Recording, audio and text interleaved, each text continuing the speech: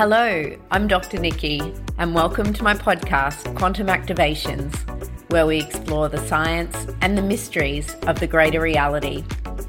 We will also be connecting in with some amazing evolution revolutionaries along the way. I look forward to you joining me. Oh, hello, everybody. It's Dr. Nikki here. So I'm coming on to share with you a little bit more about energy and so where energy actually comes from.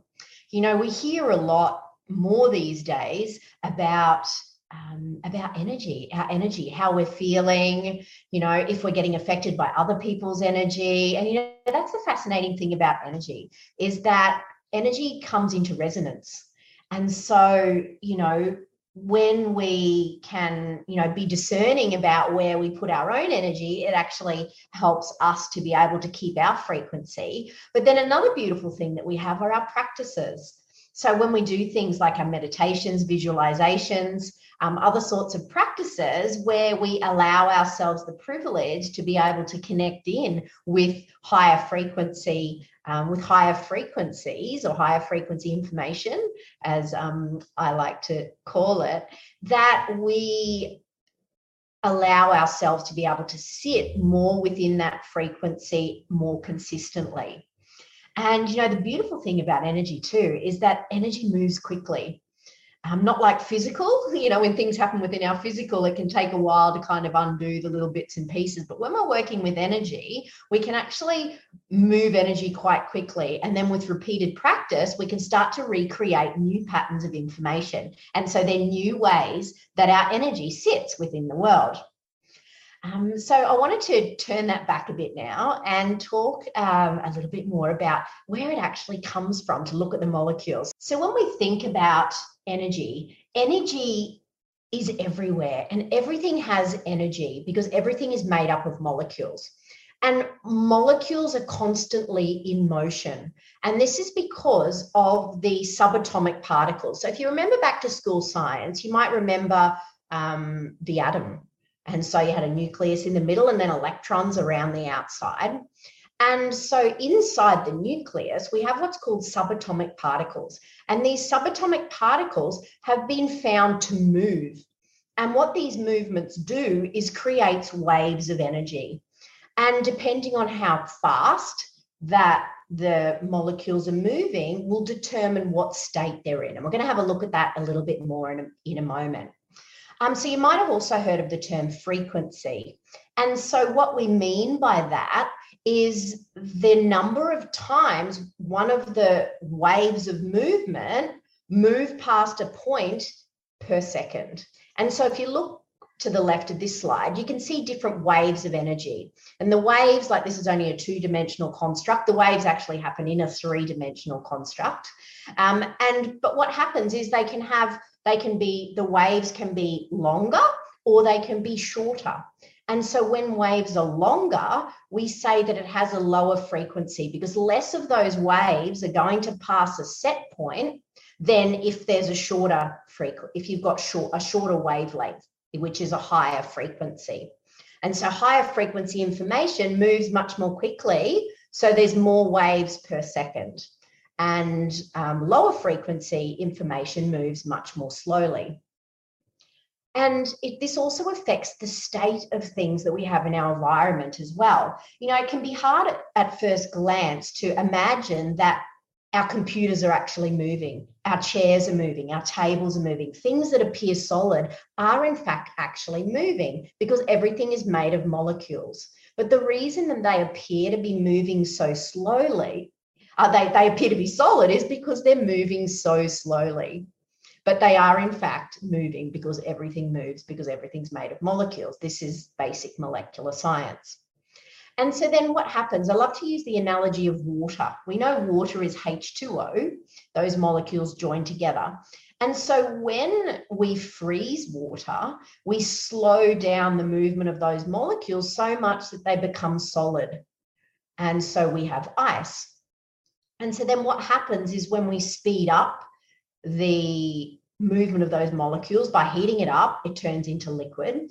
And then we continue to heat it and those molecules move even more quickly and they become gas.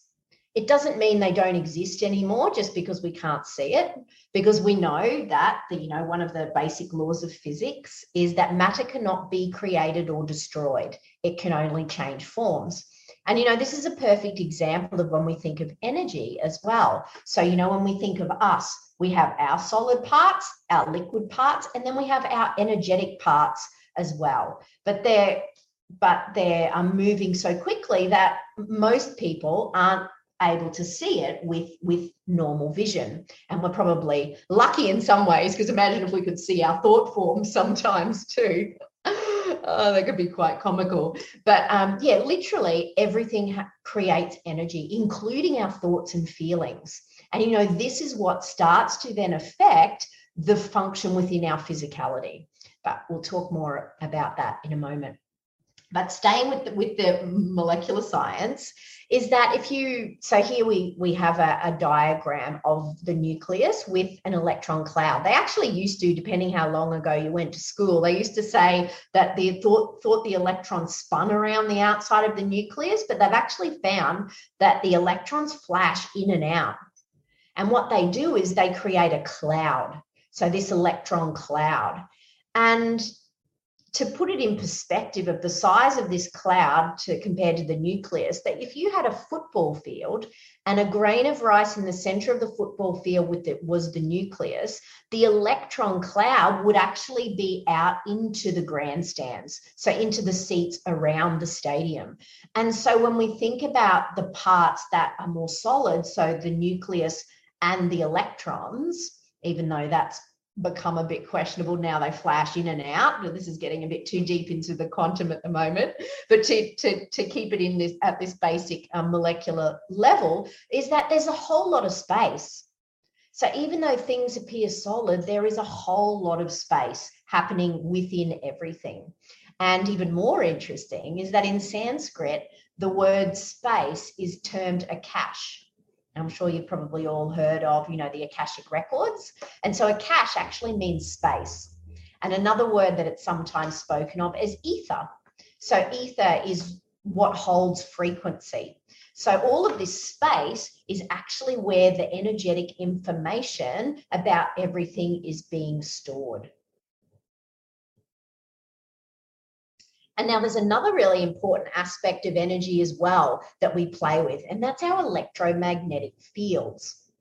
And so these are created is when we go back to the electrons all have a negative charge. And so while they're flashing in and out, what they do is they create magnetism. And as these magnets appear to be spinning because of the flashing in and out. That's why they used to think that they actually spun around, but it's the energy that spins around because of the flashing in and out of these negative charges that it creates an electric current. And it's this interaction between the electricity and the magnetism that produces electromagnetic fields that are in and around everything, from the smallest parts, because every atom has its own electromagnetic field, to everything on the grander scale as well.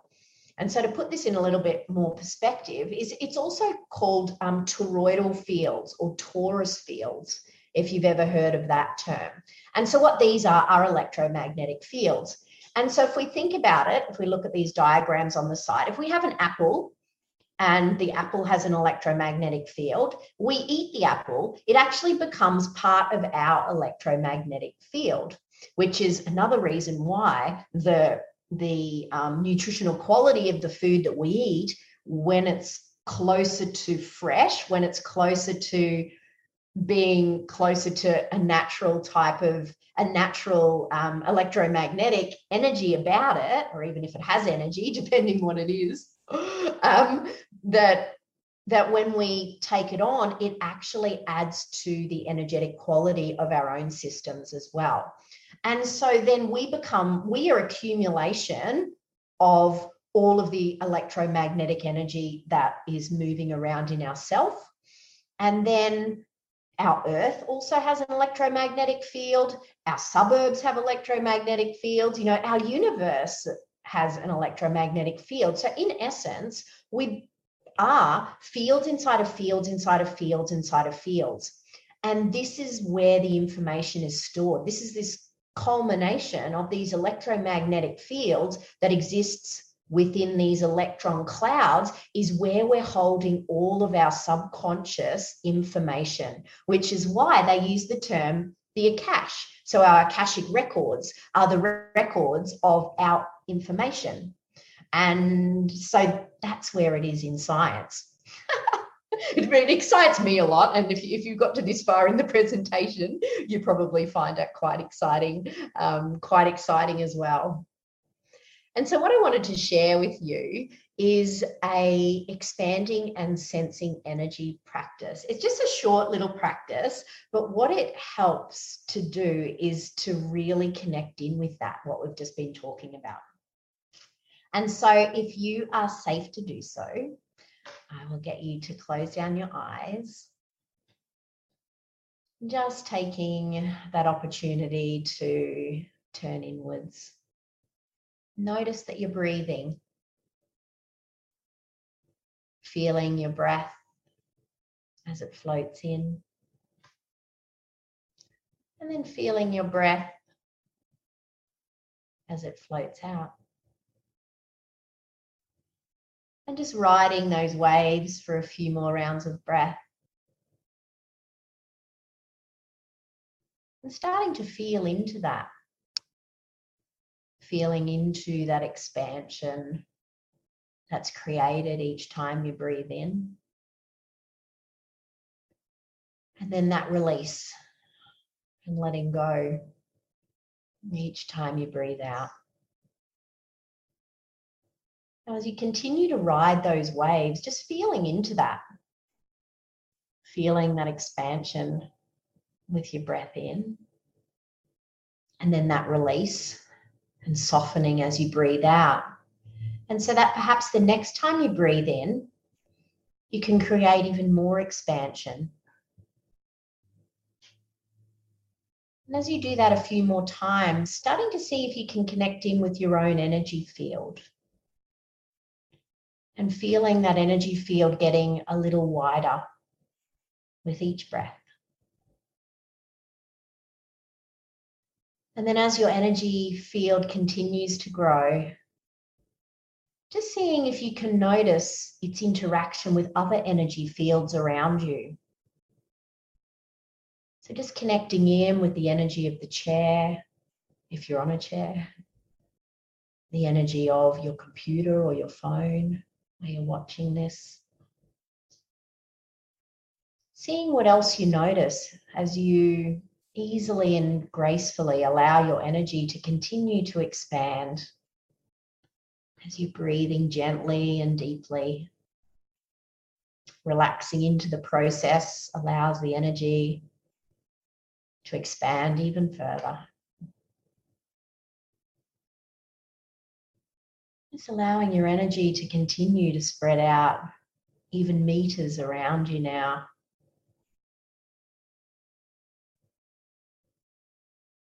Seeing what else you can notice. Maybe have your energy take up the whole room where you are, or if you're outside, a whole section of where you are. Seeing if you can notice maybe how different objects feel different. Maybe the different frequencies. And then maybe even expanding out a little further. Seeing what else you can start to notice.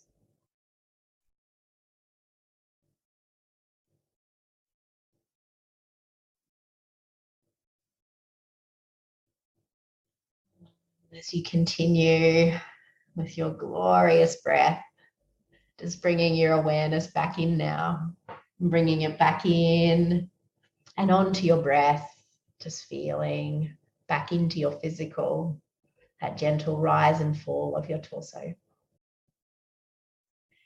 And then whenever you are ready, you can take a deep breath in and pause.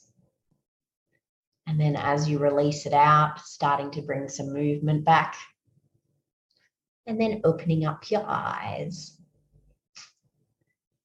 And so, that's a really beautiful practice to, to not only help us to relax, because that's actually interesting, the way that the nervous system works, that when we allow ourselves to relax, our energy actually does expand. And the more expansive that is energy, the higher the frequency as well. And so when we do energetic expansion practices, these assist with connecting in with energy and becoming aware of our own energy and the energy of others, which we just experienced. And then once we're in this expanded state, we raise our frequency and become closer energetically, or more of a vibrational match to our spirit self or our higher self, because as we raise our frequency, we are more of a match to higher frequency information. And so this higher frequency information that our higher self is able to connect into is this expanded awareness of the greater reality. This is how we can access our innate wisdom, our inner truth, our inner knowing is all happening within this information that's in this higher frequency, more expanded state. And so with practice and awareness, we can choose to tap into that breath, create an expansive state, which then enables us to function with more clarity, ditch the confusion and struggle that can often happen, when we're over busy and our energy constricts. This is how the nervous system works. As soon as we stress, our energy constricts. And as soon as we constrict, we're the opposite of being in an expanded state. And interestingly, the science has actually found that when we go into a stress response, that constricted state, that we get a disconnection from our survival brain at the back of the cortex to our frontal cortex. So when we're stressed, we disconnect our higher order thinking processes. So it's actually not possible to think clearly when we're stressed.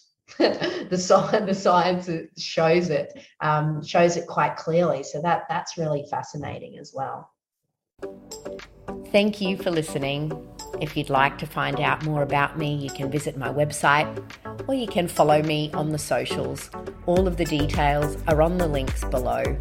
And reach out at any time if I can support you along your journey. Take care.